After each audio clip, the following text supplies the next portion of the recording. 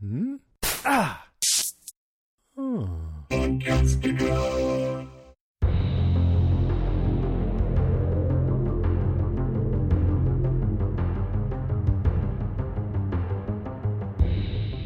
Hey everybody, I'm Rima. And I'm Sean. And this is Strange Indeed, a podcast dedicated to the show Stranger Things.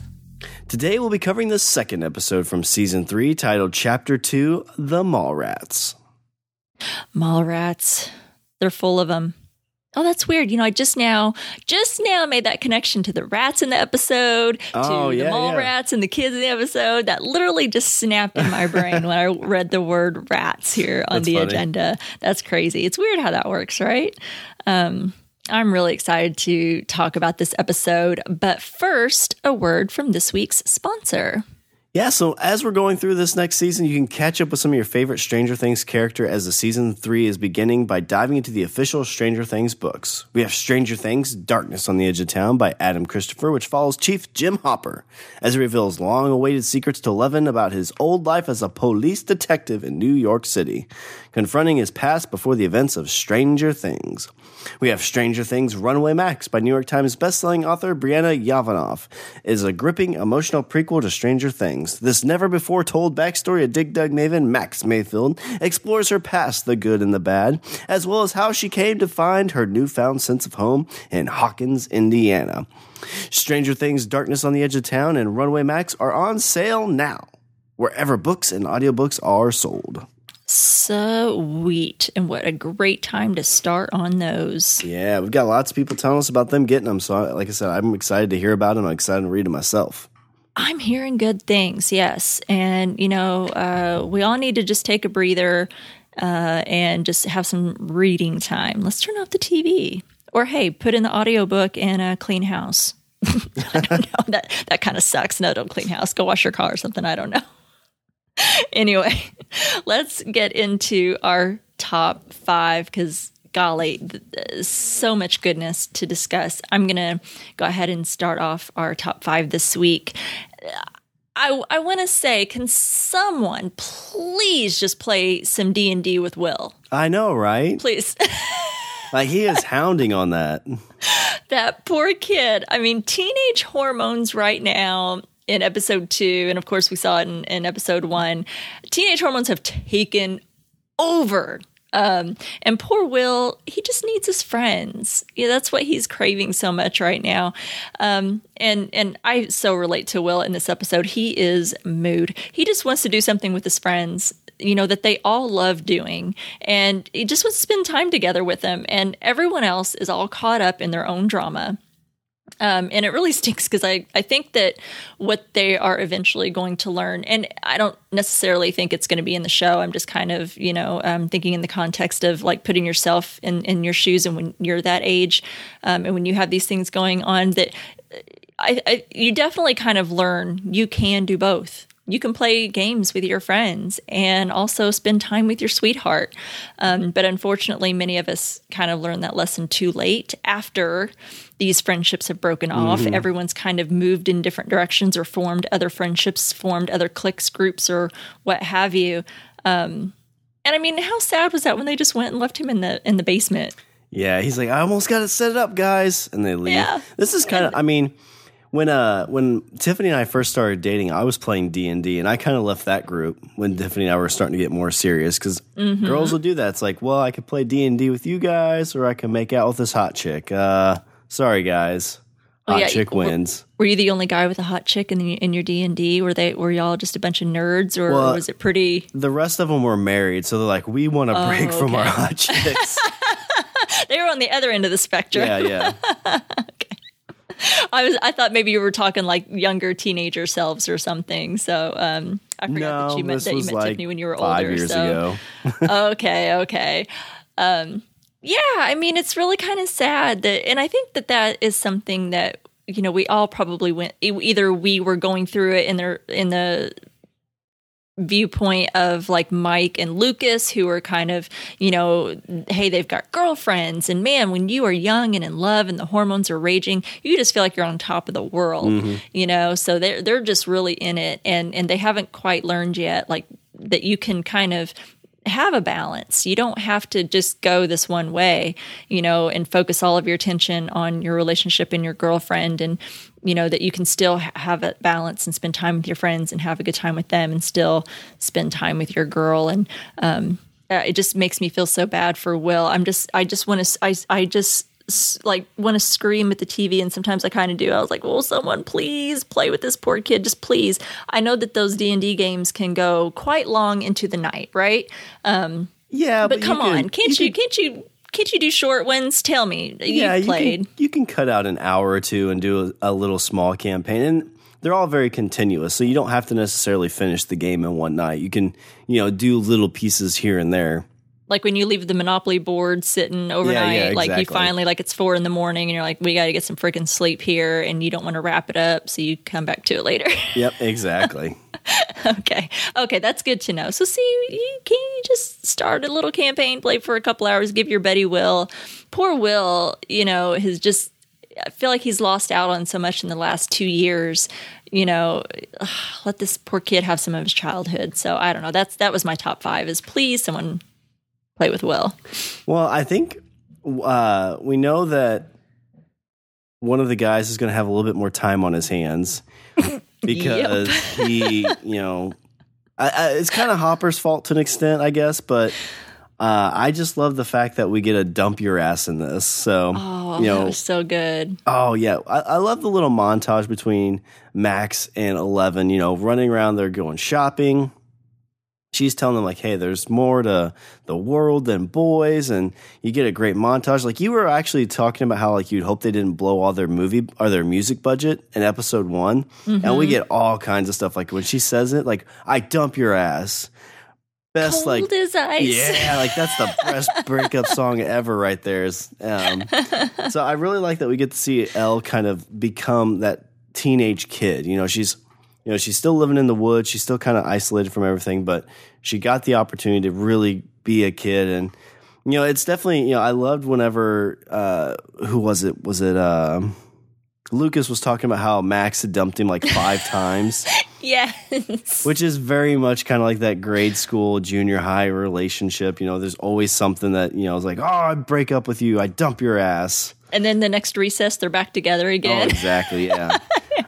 You get them running around trying to find a shiny gift, and they go into the jewelry store, and it's a $300, was it a panda or something like that? Yeah. It was funny when he's like, we need to find something shiny that says I'm sorry. And he's like, a shiny thing that says sorry? Yeah. Like, Mike was so literal about it. It's funny. But I love that.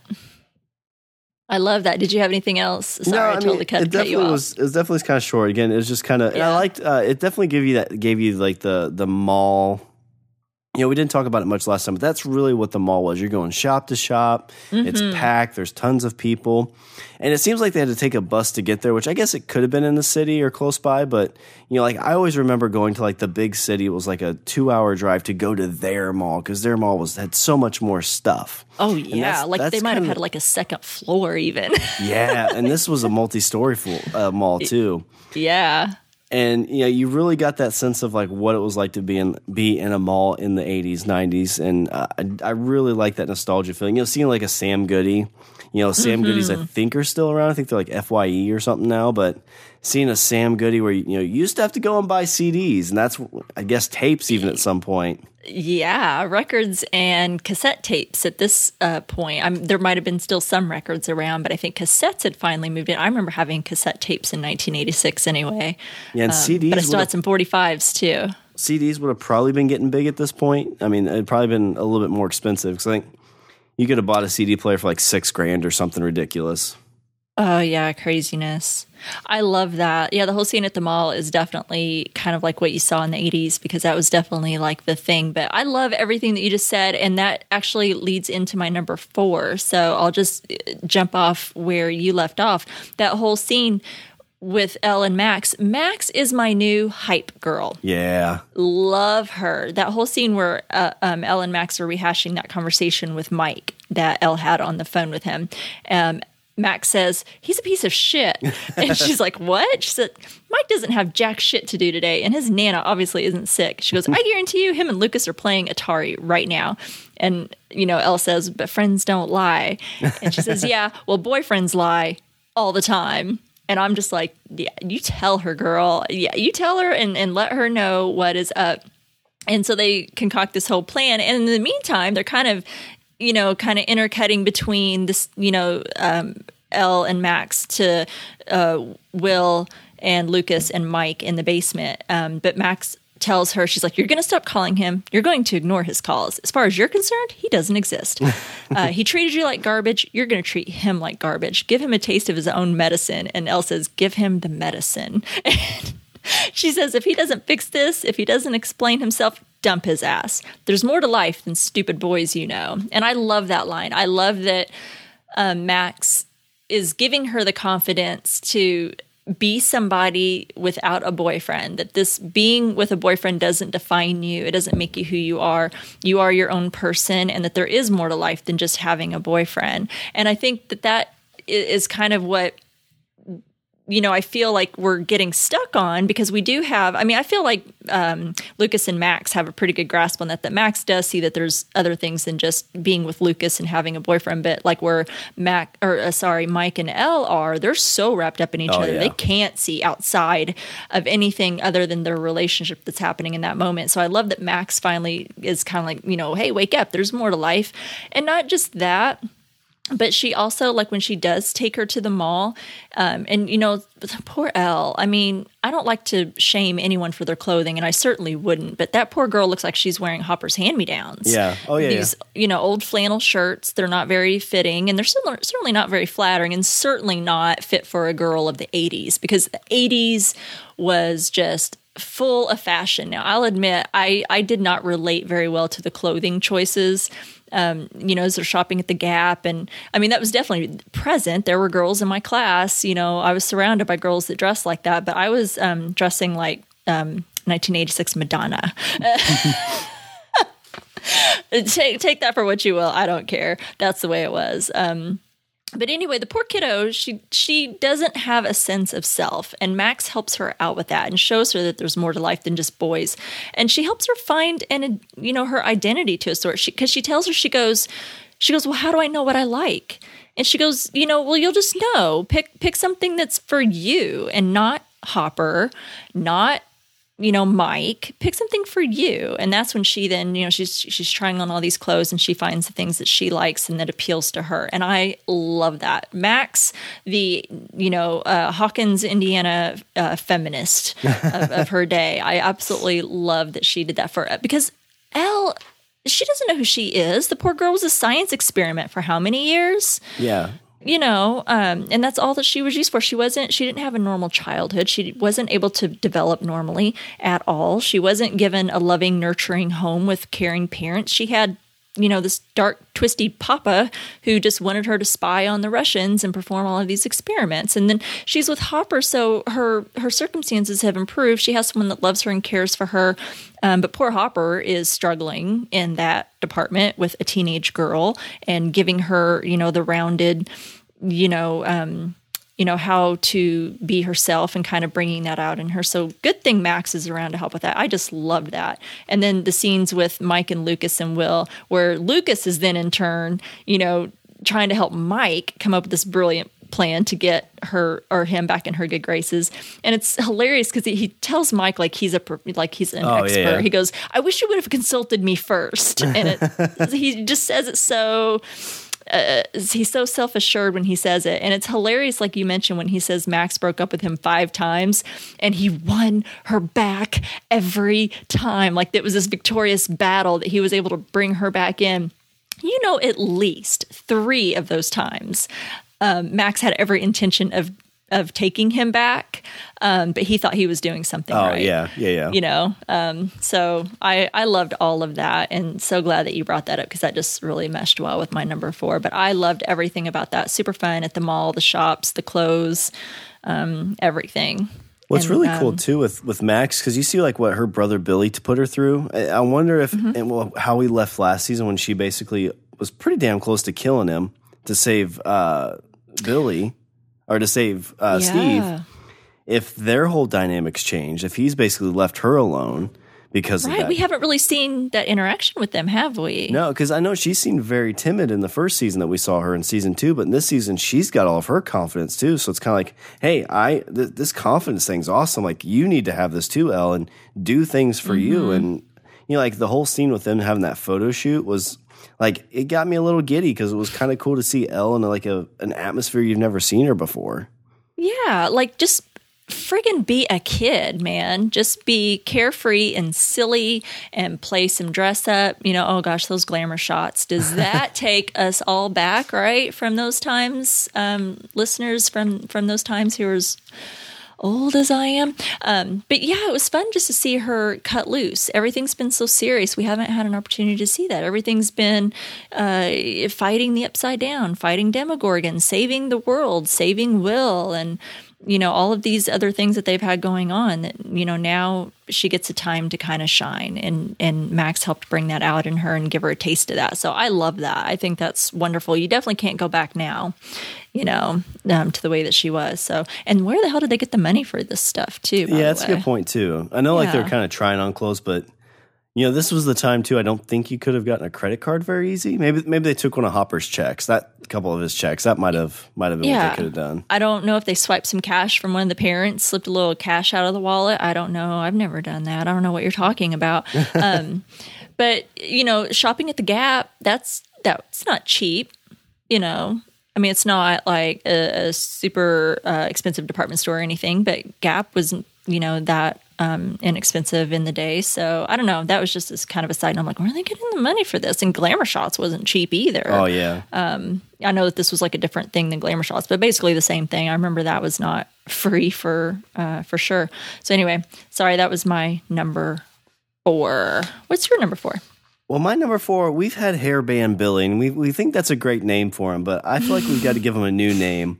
Okay. I want to. Okay. Wait a minute. Okay.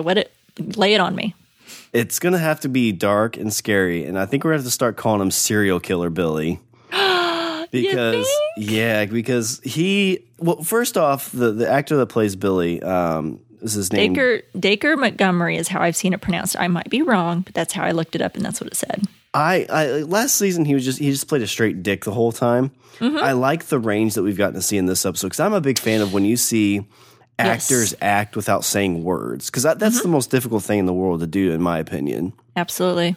And he played it well. I mean, I know there's some camera tricks in there and stuff like that, but like the scene with Mrs. Wheeler, and we find out too, Mrs. Wheeler didn't go through with it. She didn't go. Yep. She had her family to think of. She's like, sorry, Billy. I didn't go swim. I just stayed in the bathtub, and I used my bathtub pillow. I saw this Netflix TV show called You, and apparently you could do things with pillows that make things magical, so that's what I did. That's one way. But, we see her go in there, and we see him. Like, I thought it happened at first, where he turns around and slams her head into the wall. Right? I was like, oh shit, Karen. Yeah, it's like I was like, well, this isn't going to end well. But it was just in his head, like he just like had these like presence of mind to do that, but he didn't. Mm-hmm. But we see that the female lifeguard that was there, he didn't not stop that, and he ends up taking her to where he wants him to take her, and just the bits from this was great horror movie, like 101, You've got the possession, you've got the Jekyll and Hyde kind of thing, you've got the mind control, like all kinds of really intriguing stuff. And, I thought with Billy, we were going to see him actually gravitate towards this thing and want that. Right. But I like that he's doesn't want this either. Like maybe you'll see the softer side of Billy after this is over, or get the idea that he's not really all bad like we think he is.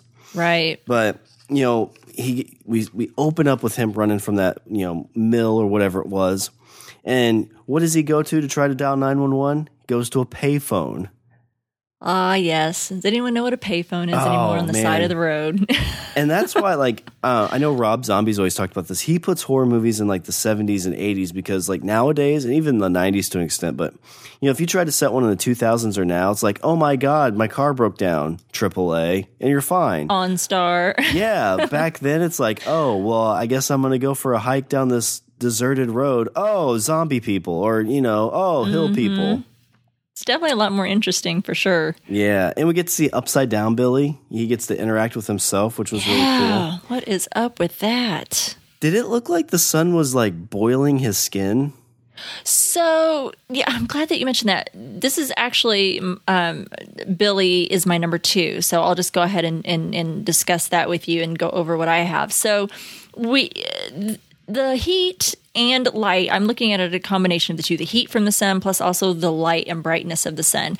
Will, last season when he was possessed, or whatever you want to call it, by the Mind Flayer, remember how he liked it really cold? He had his room cold. He liked it really cold. And in order to I don't know if you want to say exorcise the demon out of him, like an exorcism, but what they did was remember, they cranked up, they brought all those space heaters, the fireplace, and they just immersed him with heat. Nancy poked him with a hot ass poker when he was choking Joyce. So it seems this thing does not like heat or anything of the sort, like that bright lights and that. So that makes me think this is something. I don't know if it is the Mind Flayer. I don't know if it's a different type of monster or something from the Upside Down. I don't know that we know that yet or are supposed to know. But it looks like it's affecting him the same way that it affected Will when he was taken over. So, yes. I really enjoyed the acting from him. I'm looking forward to see it. It's kind of like the, Dracula TV shows and movies. Dracula always finds like a henchman. And Billy's kind of that henchman in this. I'm really excited to see what he can do in the rest of the season. But yeah, my number 4 is just our new nickname for Billy. It's Serial Killer Billy. Serial Killer Billy. I hope that doesn't go. I mean, I know this does not look good for him at all. This is what he did there. But I'm hoping this can somehow be turned around and that he's being compelled by whatever it is taking him over, and that he has no control, and that at least it's not his own, because he looked really scared, right? Yeah, that's what I'm saying. Like the way he acted with just his physical acting skills it was a guy who was scared, and in the moments when he was violent, it was like it wasn't really him doing it. Like you got that gist of him feeling completely out of control of his own body. Exactly.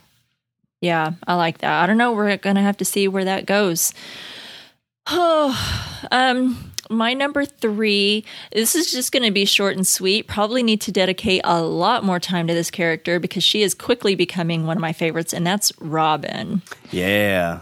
Oh, I am just enjoying the hell out of her character. I think she is, this group is already great. They've already, when they started the series in season 1, just with the kids alone, this core group of kids was absolutely fantastic. They hit the nose on the head with the casting of these kids and the dynamic and the chemistry that they all have. And you always worry, right? Or at least I worry. Sorry, I should just speak for myself. That anytime you've got a really great established show, you've got already have these really great characters, and that anytime they introduce a new character or more than one character, I always get a little twitchy. I'm like, oh boy, how is this going to play out? You've already got this core group of kids or cast that have great chemistry. They meld really well together. What's it going to be like? I try to be open-minded, but I always just have that little, side fear in my head. They've done a really great job so far. They did introduce Max last season and Billy as well, her brother. I thought those characters mixed in really well. There were some others as well, but I'm thinking of the main group. We had Bob. He was great, of course. So they've done a great job so far. And man, they're knocking it out of the park with Robin. So, I always worry again when I heard that she was being brought in as a new character. I thought, oh gosh, okay, please, I hope this really melds really well. Don't ruin my show.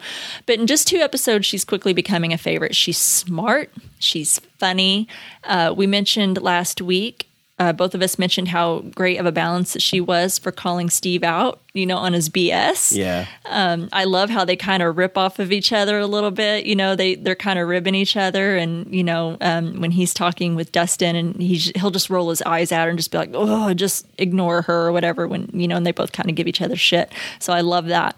And of course, her cool factor goes way up when you realize the actress that plays her is none other than the daughter of Uma Thurman and Ethan Hawke. Yeah. Perfect fit. how do you get much better than a character to play in the 80s than these two iconic actors themselves? Beautiful, beautiful people. Their daughter Maya here is just absolutely gorgeous. She is a perfect meld of both of them. You can really see both Uma and Ethan coming out in her. She's got the best from both of them. She's doing a great job. I hope that she is in this even more and more. Like, we just saw a bit of her in the first episode. The second episode, we definitely got a lot more. I hope it continues, that they really use her, because it seems like she's really got some great talent. Can't imagine where she got that from. But I really want to see her also. I think that we've established a good relationship between her and Steve. But now I really want to see her with the rest of the group. I want to see the rest of the group, maybe Nancy, Jonathan, Steve, and Robin, or else Robin and Steve and the rest of the kids all get to interact. I'd really love to see that interaction with them. I have a feeling we probably will, because even though we're all kind of starting out a little bit separate, I have a feeling, our kids always have a way of coming together, because I know we're going to have to be fighting some evil somewhere along the way. So the group's got to come together, and I'm super excited to see that interaction. What are your thoughts? Yeah, I enjoyed, the first time we saw her, she seemed just to kind of have some pizzazz to her. Just, she had that, chemistry. It'd be just that, what's it called? Where you're really charismatic. She seemed very charismatic. Yes. And she seemed to fit perfectly in with these, with Steve and Dustin and the kids and everything. And so getting to see her kind of rib them was just perfect. I'm excited too, like you said, to see how she interacts with the bigger group. At first you could have probably felt like she might have been a little stuck on herself or stuck up, because she was kind of, you have the you suck thing, but she's just that very kind of the humor I enjoy is somebody who doesn't mind ribbing somebody a little sarcastic. That's always up my alley. So, well, she's got to keep Steve humble, Yes. Yeah. Oh yeah. And I love whenever you have a guy like Steve who he's definitely gotten my good graces now, but somebody you can kind of you're good at putting him in his place when need to be. Yeah, absolutely. I'm really excited to find out a little bit more about her too. It was really interesting. She is fluent in some languages and was really instrumental in helping decode this Russian communication that Dustin was able to intercept. And I can't help but feel maybe because all these kids, and Steve is now in this place. He didn't start out that way when we met him. Steve was the cool guy, right? The guy that all the girls want to date. He was a rich guy, or, whatever. But he's a bit of a misfit himself and a little bit of an outcast, which I feel that, Mike and Will and that whole core group, they're all a bunch of little misfits and outcasts from their school, is how their group or their school seems to kind of view that group. So they're all, kind of different and outcasts. And I feel that in her own way, she's probably seen as that way too. That's why I think she would be a really great fit with the rest of them, because they can all really relate to each other. So I'm interested in learning more about her. And I think she's doing great. Can't wait to see more. So that was my number 3. What's yours? Well, my number 3, I think, ever since we started doing Stranger Things, there hasn't been a list where he hasn't shown up. And I feel like we've just added a new layer to it, and it is Drunk Hopper. Yay! It's sad, but he is definitely a fun drunk, it seems. He gets this not date set up with Joyce. He shows up. He orders the cavati. He orders a couple things. I know the last thing he got was a Chianti. I think he ordered 3 different glasses of wine or something at that dinner all at once. You feel bad. One of the things that really kind of stood out is when he first sits down, he starts smoking at the table, which is definitely a thing from the 80s and 90s. Yeah. That stopped I think mid 2000s, where smoking in restaurants and smoking anywhere really was just kind of completely outlawed. Yeah, there wasn't even a smoking section. It started to okay, you can still smoke in restaurants, but you're in a smoking section that you're just in the middle. He's just in the middle of the damn room, fired up. You definitely don't see that. When I was working in the sports bar in 2004, there was still a smoking section, and when I left in 2008, I think a year after, that's when they completely outlawed smoking in restaurants and bars and stuff where I'm originally from. So right, that was 20 years after that, so smoking was still done in places. And it's no, you're okay. There's a section and there's a wall there that keeps it from coming over. We have fans and stuff. It's fine. You can't smell it or breathe it at all. But my favorite line of the whole thing is after he's all right, here's the bill. He calls the waiter the wrong name. And he picks Enzo. up Enzo. And he picks up the bottle and he's like, hey, you can't take that out of here. And he's like, I could do whatever I want. I'm the chief of the police. And walks out with his bottle of booze. It's his little comfort after being stood up for science. Definitely deserved. She kind of lost track of time there with the science experiment. But my number 3 is just Drunk Hopper. Oh, and it was such a letdown, too, because, man, was he riding high that morning, when he realized that Mike has towed the line and decided to keep some of his distance from Elle, and he's enjoying those honey smacks, and he's having a good old time singing his song on the way to work. And he's got the Magnum PI shirt, That's right. That was a little Magnum PI-ish, wasn't it? It may not have been directly from, but the stash had that. So it was he's definitely kind of going towards his new idol for sure. I didn't even think of that because in the first episode, when he's chomping on the tortilla chips and salsa, when he was, leaning backwards to catch, see what Mike and Elle were doing, he was watching Magnum PI. And I was like, oh my gosh, yeah, Hopper's got a Magnum PI stash. I wasn't even thinking that he was watching the show and, sees Magnum PI was set in Hawaii. So, of course, he's wearing lots of Hawaiian shirts, kind of the theme of the 80s and Hawaii itself. I know I thought everybody, whenever I was a kid watching Magnum PI, I thought everybody in Hawaii must have dressed like that. Everybody drove red, what was it? Was it a Ferrari? I think so, yeah. Something like that. Yeah, and they all wore those shorts. He wore the short 80s shorts and the board shorts and the Hawaiian shirts. Thought everybody in Hawaii dressed that way because why not? Tom Selleck does it. It's cool. Anyway, that was poor guy riding high that morning and then ends on a low. Oh, poor Hopper can't catch a break. Well, speaking of that kind of leads into my number 2, and that's Mr. Clark, the science guy. Oh, yeah. I'm glad to see him back. Wasn't it great? Yes. And you know what he was painting? Those were D&D minis. Shut up. I was wondering, I knew that they're miniatures, and I thought, well, how perfect is it that Mr. Clark has miniatures? It seems like a nerdy thing to do. And listen, I'm not giving crap to nerds because I'm a nerd. Okay, I'm like a big ass nerd, and I have been since I was a kid. So when I say nerd, I say it with love as a fellow nerd. So just get that straight, guys. I'm not dogging on anyone for sure. But yeah, was it? I didn't. Well, that's right because Mike and the guys had their little miniature characters, right? When they played D&D, I guess I didn't see that it was. Yeah, I thought maybe it was like one of those World War II or Revolutionary War miniatures or something. Yeah, I think they had, and I'm trying to actually remember if the miniatures would have been started to be painted at this time, because I know they had like metal ones that were just pure metal, and I've got some of those, but minis like that, I mean, it takes such time to paint those. I can't do it because I don't have the patience for it, but I've had some people that have done it for me, and it just takes so much time and so much, you just have to be really precise with it. And hey, he's got the whole summer. That's true. Yeah, he's got the big magnifying glass to paint it, and it looked good. I think that was probably like a Ranger, would be my guess. Yeah. Okay, that's great because I had no clue, and we all know I've talked about it before. I have not yet had a chance to play D&D. I have expressed interest. I need to join a group. I need someone to take me into the fold and teach me. I want to learn. I don't know if I'll love it or not, but I feel like I have to after watching this show. But yeah, great introduction back to Mr. Clark. I have missed this guy tremendously, and I didn't know he'd be back. I didn't know, sometimes you hear this character's coming back or this person's been cast and this is who they're going to play. I had no clue we were going to see Mr. Clark again. So to me, it was a really pleasant surprise. Finally, something I didn't get spoiled on. He's working on his miniatures and listening to Weird Al. My baloney. I mean, absolutely perfect. This, to me, sums up Mr. Clark perfectly.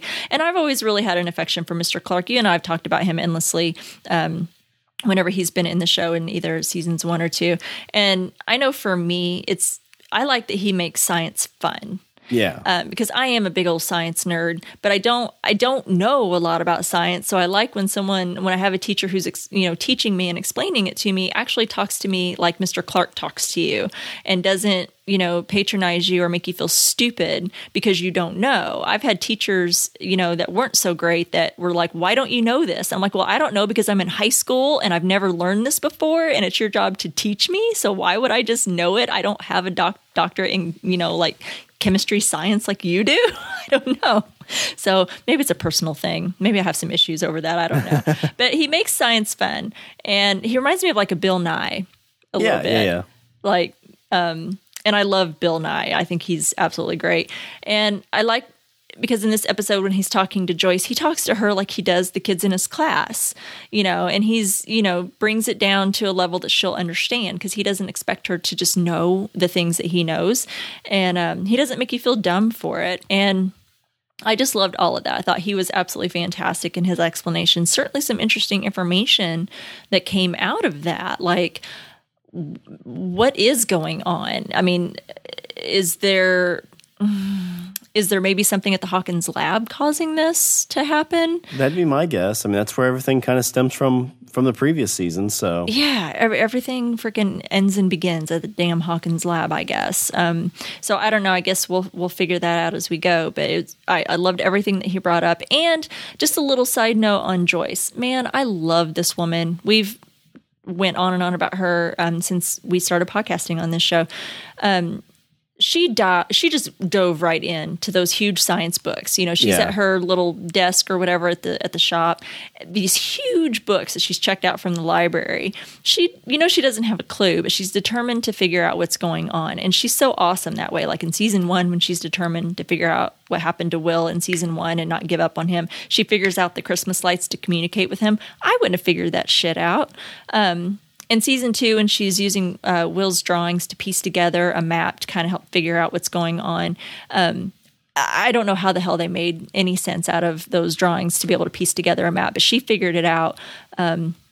So I got to give it to Joyce as well for that drive and determination to figure things out. And she knows she's in over her head, calls in Mr. Clark. I hope this isn't the only time that we see him this season. Yeah, same thing. And it's one of those things like, the mall's taking away jobs, but because since she had the opportunity to sit and study because she's not very busy at work, the mall maybe has got a part to saving everybody's life.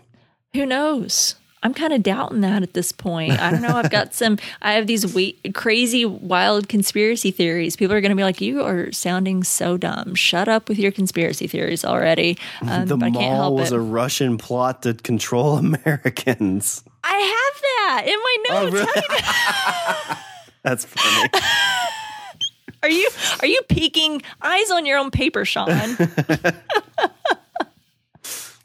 Anyway, Mr. Clark was my number 2. Before we jump into any conspiracy theories, Sean, what is your number 2? My number 2 is just, I kind of didn't think about it because the kids all show up and see Steve at the ice cream shop, and I didn't really put it together until the scene when Dustin shows up at the ice cream shop for the first time and realized that was the first time that Dustin and Steve saw each other since he's been gone for a week. Yeah. So I love it. They call each other by their last names. They have a handshake that has, a Star Wars theme in it. Yes. And it was kind of funny because, like you said, Robin kind of like was making fun of him, but not in a sense of like, oh my God, you guys are losers, but more of kind of like, just like a little ribbing, like part of the group. Mm-hmm. I love that Dustin obviously is confiding into Steve for his secret mission. And you talked about it a little bit before, but now they have the secret mission to figure out what's going on with this Russian stuff. And I find it funny that the whole time Steve couldn't get the song out of his head. And what we find out is that song was played outside of the ice cream shop on a, like a mechanical horse type thing. Little Indiana Flyer. Yeah. It was called. Yeah. So that kind of goes to what you... maybe your conspiracy theory is that, this Russian thing is not in Russia. It's here in the States. Yes. But what do you think of seeing those two get back together and kind of this trio getting together to figure out this Russian message? I loved it. It's that slow introduction. As I mentioned, I'm really hoping that we get Robin kind of being incorporated into the group. So she just naturally becomes, because I think she's a great fit. She's kind of her own person, but she would meld well with the rest of these kids. As I mentioned, they all seem to be kind of misfits in their own way. So I think she'd be a great addition to the group.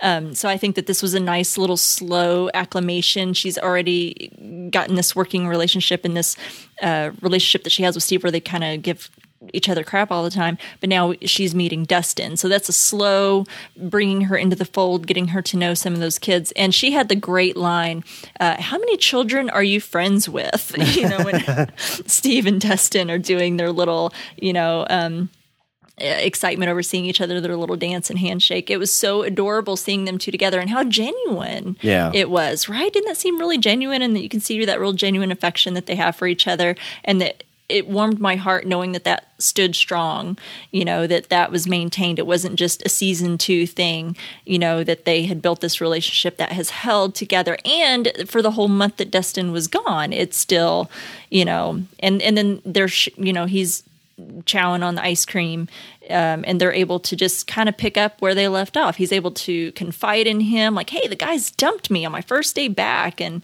that was crap. And then he confides in him about the Russian conversation that he's picked up on.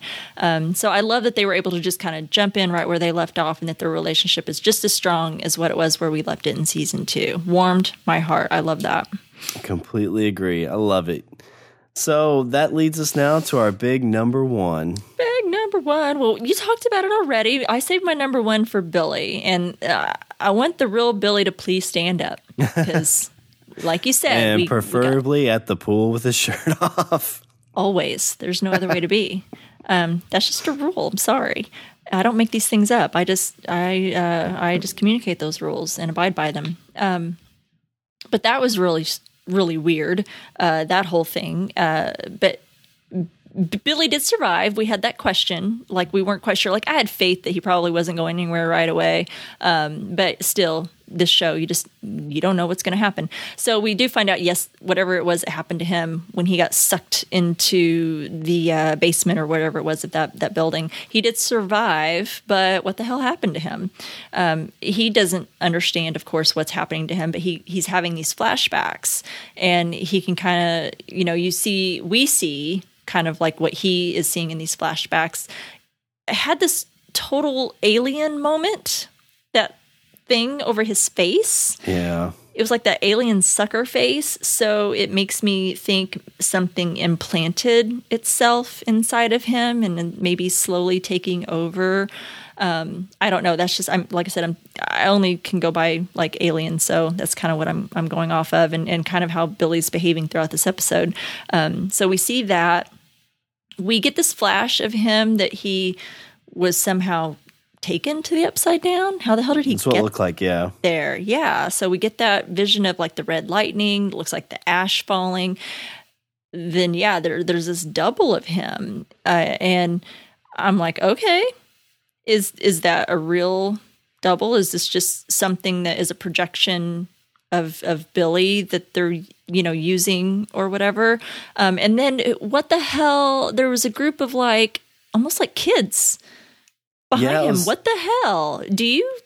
I'm going to start with my conspiracy theories now, or crazy theories. We'll say maybe not conspiracy, but crazy theories. We'll have a whole segment, Rima's crazy theories. Could those kids behind him be our kids? Duplicates of our kids? That's maybe? What I was expecting. I mean, you definitely all right, so my kid loves Scooby-Doo. I've been watching a lot of Scooby-Doo recently. There's a whole episode about the bad versions of the Scooby Gang. And that's what we could see here. You get to the upside down version, or maybe that's where the upside down isn't really just this other world. It's like another dimension where all these other things exist.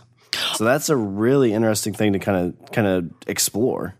Or I just thought of this as we were sitting here talking it out and thinking that, these faceless, because they're in shadow. You don't see faces, you just see bodies. They look human-ish, but we don't see faces or anything. We just kind of see the profiles.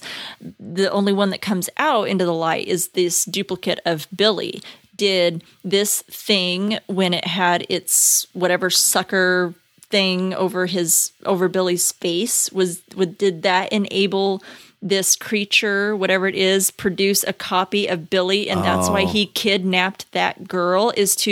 They're going to make all of these like clone copies of the people of Hawkins, and they're going to take over the freaking town. Did I just figure this out? I think so. Yeah, it's the body snatchers. They're 3D printing their bodies. So like these blank, I'm calling them blank forms that are standing behind the upside down Billy are just these forms waiting to like steal the identity or the form off of the things, people that like this girl, this lifeguard that I don't know her name. I'm sorry. That he's saying, okay, well, here's your next person. So now we're going to see another one of her pop up.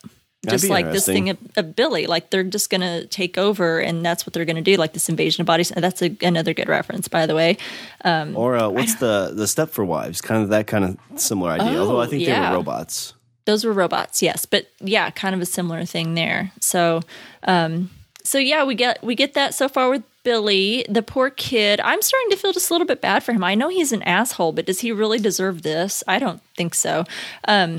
I mean, he almost killed Steve, so he probably kind of deserves it. I feel like at this point he's probably got his comeuppance on that. I don't know. I think that he's paid his dues at this point with what he's going through. This seems pretty damn terrifying, that was some really good acting, like you mentioned earlier. You know, he really did genuinely seem scared and confused, and I'm kind of feeling for him just a little bit. But was he drinking ammonia at the pool when Karen came in and was talking to him? It looked like he had lowered the ammonia bottle from his. Of course, we only see his back, and he's lowering it. But I thought it suspiciously like he had been drinking that, and I'm maybe just smelling it or something. But yeah, probably drinking it. Well, that'll wake you up. You know, that's what they use in like smelling salts is ammonia. It's that ammonia that they pop open and that'll wake you up, let me tell you.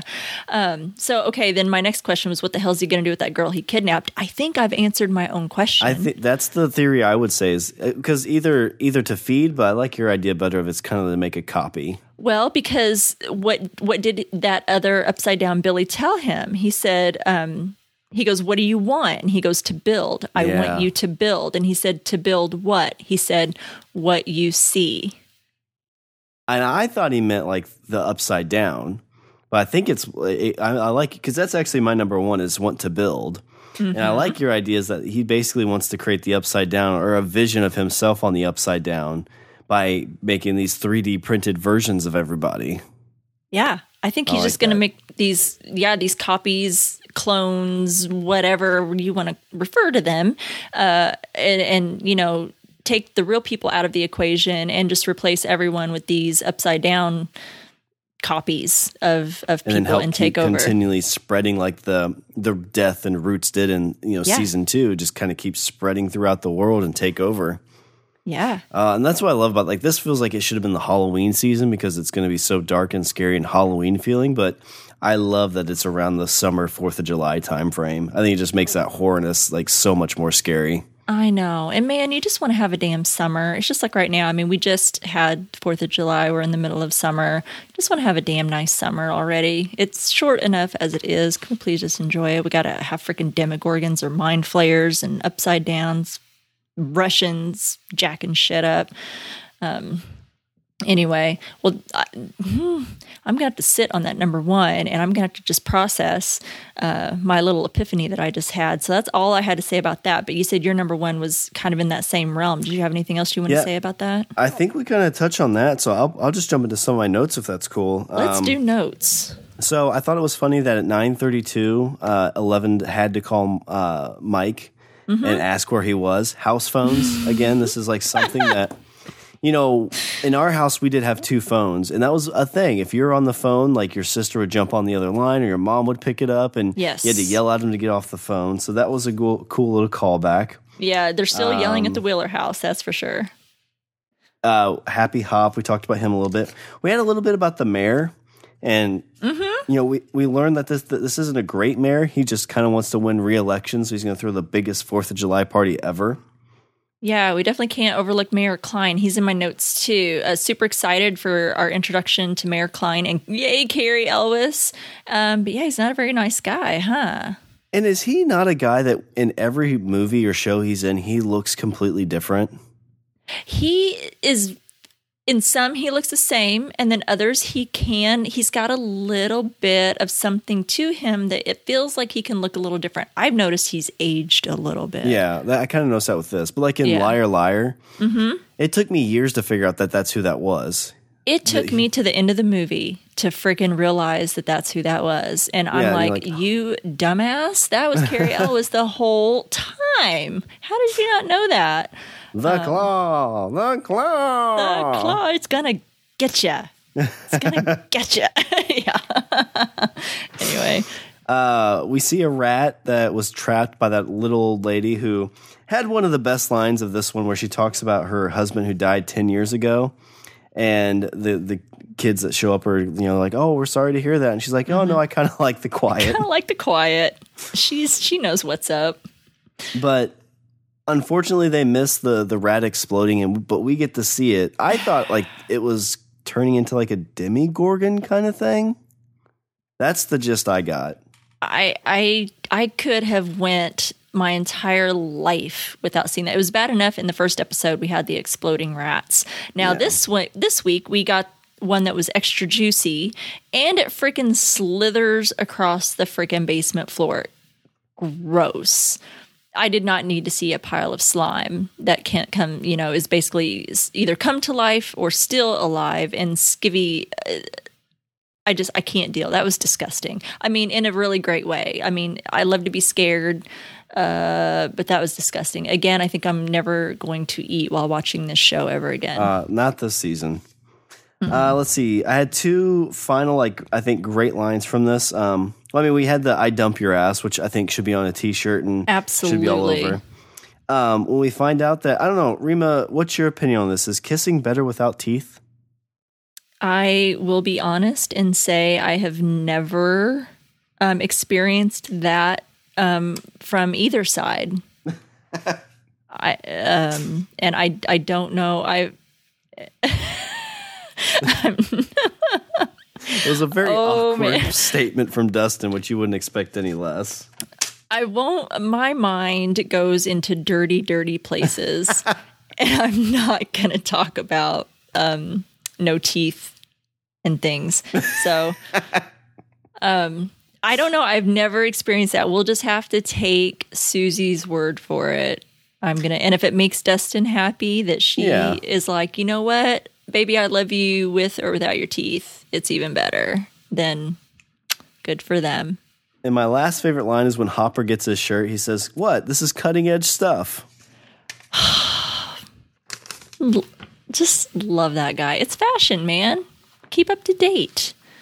I love that guy. A few of my notes, we talked a little bit about the magnets. What the hell is up with the magnets? I know that's not an answer that we have today. It's just a question I'm kind of throwing out there. What the hell is going on? What is this giant electromagnetic field that Mr. Clark and Joyce were talking about? What the hell is going on? Time for crazy theory. Are Russians running the damn mall? Did they build it like as a front for something like the opening of the Upside Down, something to do with Hawkins' lab? Is the mayor involved? We know he's pretty happy with the mall being there. I swear. Okay, so think back, because I didn't catch this until second watch. The Russian guy that Hopper bumped into when he's leaving that restaurant. So we saw that guy, right? We kind of just got a quick glimpse of his face, and I wish I'd paid more attention to the back of his head, because I swear, just before Hopper was getting ready to go into the mayor's office, he's outside in like the little waiting area sitting in a chair. And then there's like a person walking away from the mayor's office holding like a motorcycle helmet, and you just see the back of his head. Was that Russian guy? Yep. Because I thought it was going to be the mayor at first. Like the mayor was like this badass dude who rode a bike, but no, it was the same cool Russian guy. Okay. So at least I know I'm not so far-fetched with my crazy ideas. So I wonder how, like, is the mayor corrupt? I mean, he doesn't seem, I won't say evil, at least at this point. We're only on episode 2, so we'll hold judgment. But clearly could be slightly corrupt. Definitely not maybe a super nice guy. Definitely kind of giving you that stereotypical politician kind of personality. What was my other note? Oh, we already talked about Hopper messing or jamming. Sorry, you don't mess around with Jim, which is a classic by Jim Croce. That was amazing. Always great songs in these episodes. Really funny with Nancy and her boss. She brings up, I have lady problems, and he nearly chokes on his coffee. I love that. I love anytime you can get an old man and get him talking about lady problems and how uncomfortable it makes them. Cracks me up. I always find it funny when dudes it's like, oh, she said period. Oh God. It's like, no. Women have things that happen. Like it's whatever. Like get over it, dude. Grow up. Exactly. It happens to everyone. Yeah. Unfortunately. We don't like it any more than anyone else, but hey, it happens and it's part of nature and it's natural. So get over yourself. I always just love that because get over it. You already talked about the I dump your ass, and then Cold as Ice came on, was absolute perfection. Like you said, that needs to be on a t-shirt. I dump your ass. We'll probably see that next week. I'm curious, though, the rats in Mrs. Driscoll. I'm going to try and get her name right. I'm going to try not to have amnesia every time I get behind this microphone when I sit down every week. Mrs. Driscoll, they were eating her fertilizer in the basement. There are some fertilizers that contain ammonia. Oh, good call. So they're eating this fertilizer that I think has ammonia in it. And then Billy, I think, was drinking ammonia. I wonder what the hell that is about. I'm guessing we'll find out. And then we have this mysterious Russian code. The week is long. The silver cat feeds when blue meets yellow in the west. That's all I got. I haven't cracked it yet. I'll keep working on it, guys. But I just thought putting that out there and see where it goes. That's all I have for notes. Oh, great notes. Oh, such a good episode. Like I said, after this is over, I'm going to go watch episode 3 and prep for next week. But before we jump into our letters from the Upside Down, which we got a bunch of, let's hear another word from this week's sponsor. So this is a great time to catch up with some of your favorite Stranger Things characters before season 3 ends, at least ends for us, by diving into the official Stranger Things books. You can learn more about Chief Hopper's old life as an NYPD detective in Stranger Things, Darkness on the Edge of Town by Adam Christopher. Discover the never-before-told backstory of Dig Dug Maven, Max Mayfield, in Stranger Things, Runaway Max by Brenna Ivanovoff. Stranger Things, Darkness on the Edge of Town, and Runaway Max are on sale now, wherever books and audiobooks are sold. Yeah, they need to come out with a new one where they talk about Elle's relationships, and it's called Cold as Ice. I dump his ass.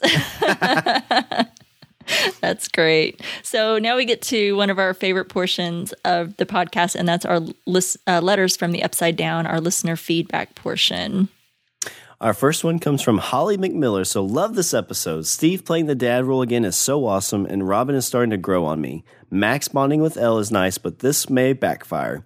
Seeing all the old stores made me nostalgic. I was 5 to 6 years old during the time of the 80s, but still have fond memories of all the stores and going shopping during the late 80s. Lucas's sister's sass game is on point. We have really neglected not talking like really at all about Erica. She is just as sassy as when we met her last season, and I'm in love with it. Absolutely. She's great. Yeah, we got to talk more about Erica. Rachel Teal says, I want Elle's new outfit. Fran Bernstein, my 2 favorite couples, Max and Elle and Steve and Dustin. So good. Lindsay Schlick says, Steve the D and Dustin's reunion was too cute. They make such a great team, and Robin is a nice addition to the group. 11 getting the chance to be a teenage girl was so sweet. I need to know where this was filmed. They did such an amazing job of recreating an 80s mall. I live in Phoenix, and most of our malls have died or are on their way out, so it's cool to see them again. The rat blob creature thing was interesting. We saw a baby Demodog last season with Dart, and he didn't look like a blob, so I'm curious if we are getting a new monster. Good theory, Lindsay. I think you're probably on the right track. Eric, Erica N. Furter, I love the Steve, Dustin, Robin dynamic. Maya Hawke, I think she looks more like Ethan than Uma. Is fantastic as Robin, witty, sarcastic, and smart. Like to see what more she is going to bring. Me too. Danielle Flugman Semino, sorry if I butchered your name, you know I'm terrible, says, can we talk about Billy's gross mustache? More importantly, Max helps Elle find her style. Also, with what money? Elle in 80s clothes is probably the best thing that's happened in this series, with the photo shoot being a very close second and Hopper's new shirt being right behind that. Yeah, his mustache was not the greatest. It was not as full as Hopper's. I think he's riding that thing pretty good. But you know what? That was the thing in the 80s, especially around the Magnum PI era. Yeah. Every guy I knew had a Tom Selleck. If they were able to grow one, and even if they couldn't, they had those scraggly little mustaches like poor Billy. It wasn't that great. Yeah, my dad rocked the porn stash too back in his 80s pictures. Like you see him, I'm like, why'd you do that? Like that looks weird and creepy. Don't ever do that again, Dad. Tom Selleck, man. Tom Selleck. He still rocks that to this day, doesn't he? Or does he have a full beard now? I thought this last show that he was on, I think Blue Bloods, I think he shaved it off. Oh. But he rocked it for way beyond. I mean, he gets a pass. He's Tom Selleck. He is Magnum PI. So if he wants to rock that stash till he dies, I'm on board with that. But he's the only one that can pull it off these days. But, I think it's kind of making a comeback. I'm starting to see some guys flaunt some stashes now. Yeah, I've seen him kind of do like the big twirly ones. Listen, I'll just do a full beard. I'm not going to rock a stash. Like that's just, I've always been creeped out by him. No, not your facial hair game? Although, like, because I know a lot of people probably relate Tom Selleck, but it always seems more like a porn stash to me. Like I see him more in those 80s, 70s films than I did in like Tom Selleck. But that's going to be like scarred by the 70s and 80s porn. It's like old people porn. So we got a couple of emails. So, hey guys, I just finished watching Invasion of the Body Snatchers, aka Season 3, Episode 2 of Strange Indeed. At least at this point, this seems to be how the Upside Down is working this season. See, everybody's on the same page as us, Rima. I know, I'm saying. I understand why Billy was so rattled. If I saw a clone army of myself, I'd freak out too. I mean, I know myself and can barely handle one of me. I think I have way less of a creep than Billy. I feel like the slug-like creature, for lack of a better name, may be struggling with our planet, though. Since we have this mass of incandescent gas known as the sun, and the creatures from the Upside Down can't survive heat and all. Poor Nana. She keeps getting closer to death and doesn't even know it. Speaking of rattled, Mike is so wanting to help Hopper happy. Speaking of rattled, Mike is so wanting to keep Hopper happy, he is sacrificing his relationship with Elle. Though it does look like a few of the boys are having to deal with learning that love bites. Love bleeds. Love scars.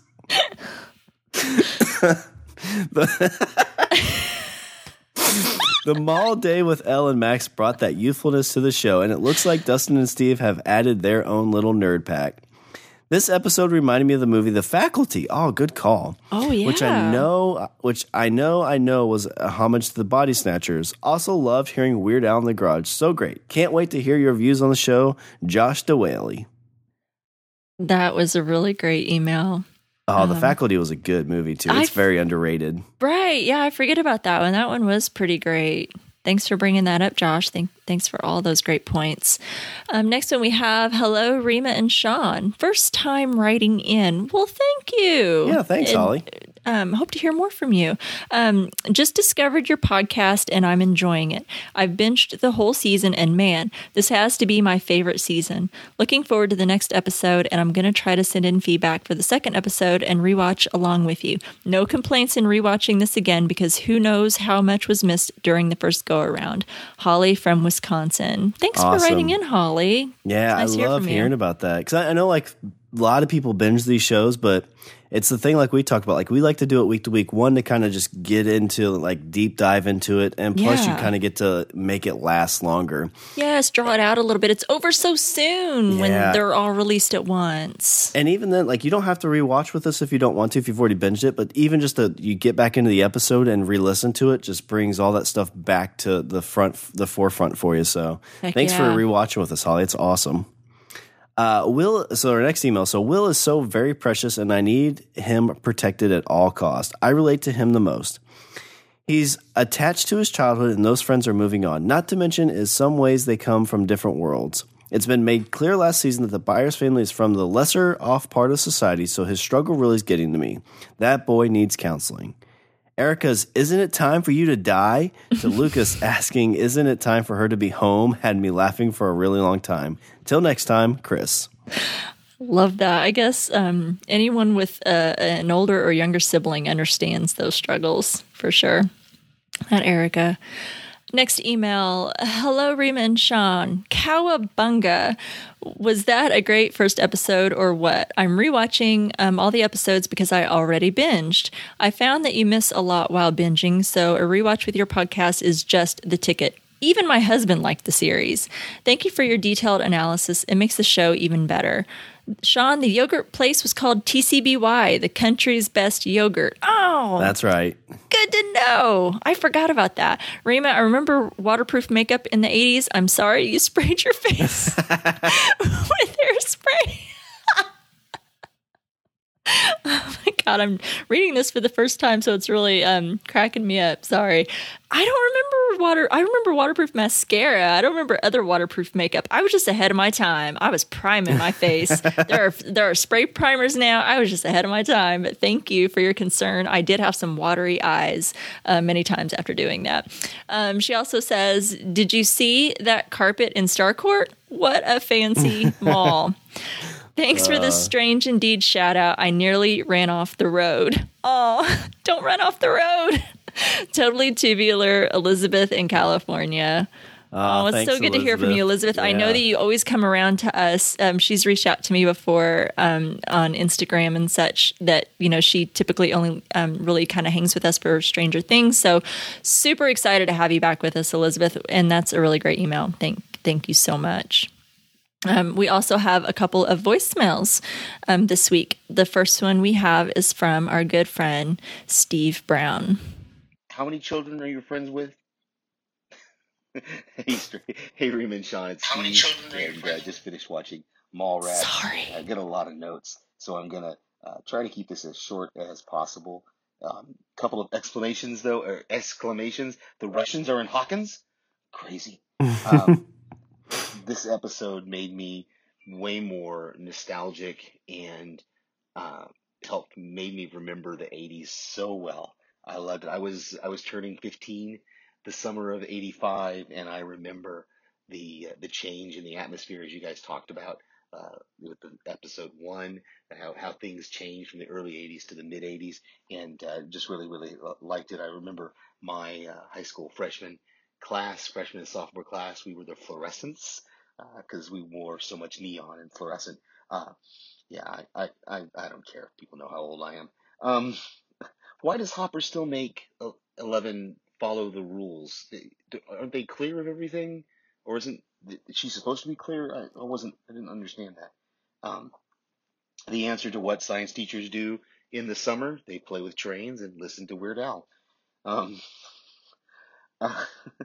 Will really is disrespectful to adults. It's crazy. And just last thing is hated seeing Hopper getting stood up, but loved that how he takes the wine bottle and walks out of the restaurant saying, I'm the chief of police, I can do what I want. And don't worry, Mike, it's just Elle's first time of dumping you. Lucas has been dumped 5 times. I think that's it. I had a bunch more notes, but I'm going to wrap it up because I don't want to go too long. Talk to you later. Yeah, thanks, Steve.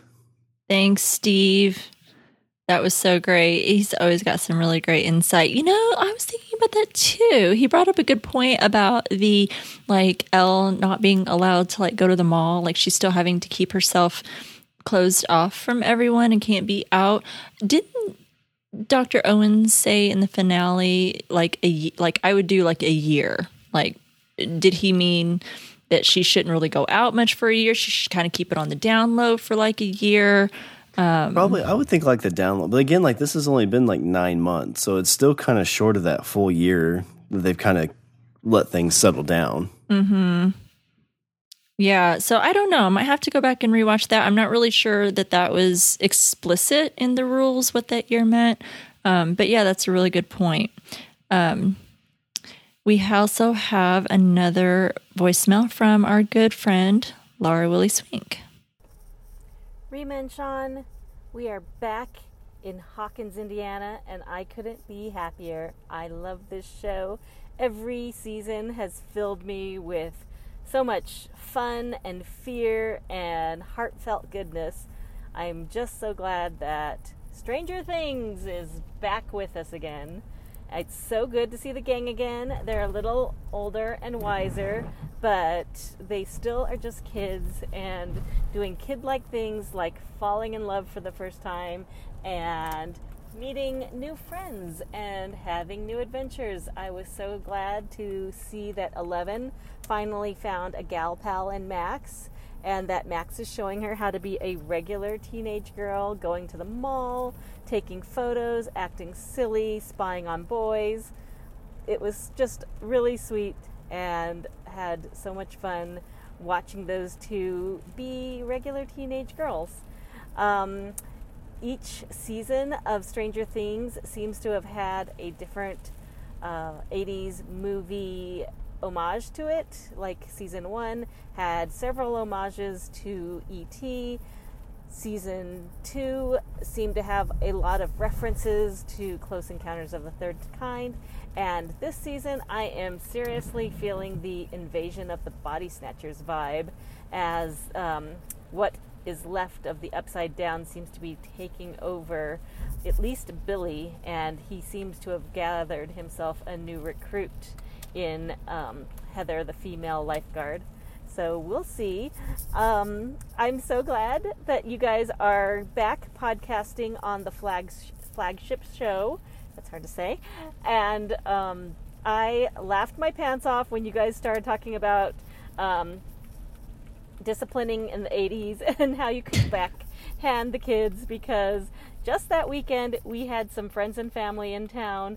The kids were playing kids being kids, just goofing around, and my husband's friend, who is my girl's godfather and a bit of a smartass, told them that they should settle down or he was going to parent them 80s style. And I nearly choked on my beer laughing at that, and I was just laughing at you guys talking about the differing parenting styles when we grew up, because for sure my dad had no issues with trying to reach back and smack the two of us when we were misbehaving in the backseat of the car. So I had so much fun with the last podcast. I know I'm going to have a lot of fun with this one, and I am going to have so much fun this season. Welcome back to Stranger Things. Oh, I love that. Thank you, Laura, thanks. and welcome back to you. Good to have you back with us. Oh my gosh, I'm telling you what, if I wasn't already super excited about this season and podcasting about Stranger Things, the infectious energy from our listeners and all of their feedback, that would be enough to bring me in if you're not already excited, because these guys, they're so great in everything that they keep telling, or the feedback that they're sharing and their thoughts and their feelings and how joyous that they are to have it back. If you weren't already excited, that's all that you needed, because you guys are great. Thank you so much, guys. We've had some great feedback. We might have even had a few that came in past the deadline. I might have just saw a couple that slipped through our email. I promise I will get those on the next episode. So even if they're season and episodes. Even if they're episode 2, I will still include them for episode 3, because I want to hear everybody's thoughts. So please, don't be disheartened if you didn't hear it this week. I will totally include it in next week. Thank you, everyone, so much for sharing, that great energy and positivity with us. I love you guys. I do. Yeah, thanks, guys. Yeah, if you have any comments on episode 1, 2, or 3, feel free to get them to us, and we'll get them in the episode, even if it's not that specific episode we're covering. We love hearing what you guys have to say. Absolutely. All right, so next week we'll be covering the 3rd episode from Season 3, titled Chapter 3, The Case of the Missing Lifeguard. The description of this episode is, with Ellen and Max looking for Billy, Will declares a day without girls. Steve and Dustin go on a stakeout, and Joyce and Hopper return to Hawkins' lab. Uh-oh. That's what you said. You said, is it all going to Hawkins' lab? And looks like it might be. Maybe. I don't read these beforehand either. I haven't read any descriptions. I am staying away. You guys will notice, and you probably don't care. And if you don't, then good. If you do, then I'm sorry. Just not having a lot of news because everything is spoilery right now, and I'm trying to avoid being spoiled. So have to just be careful.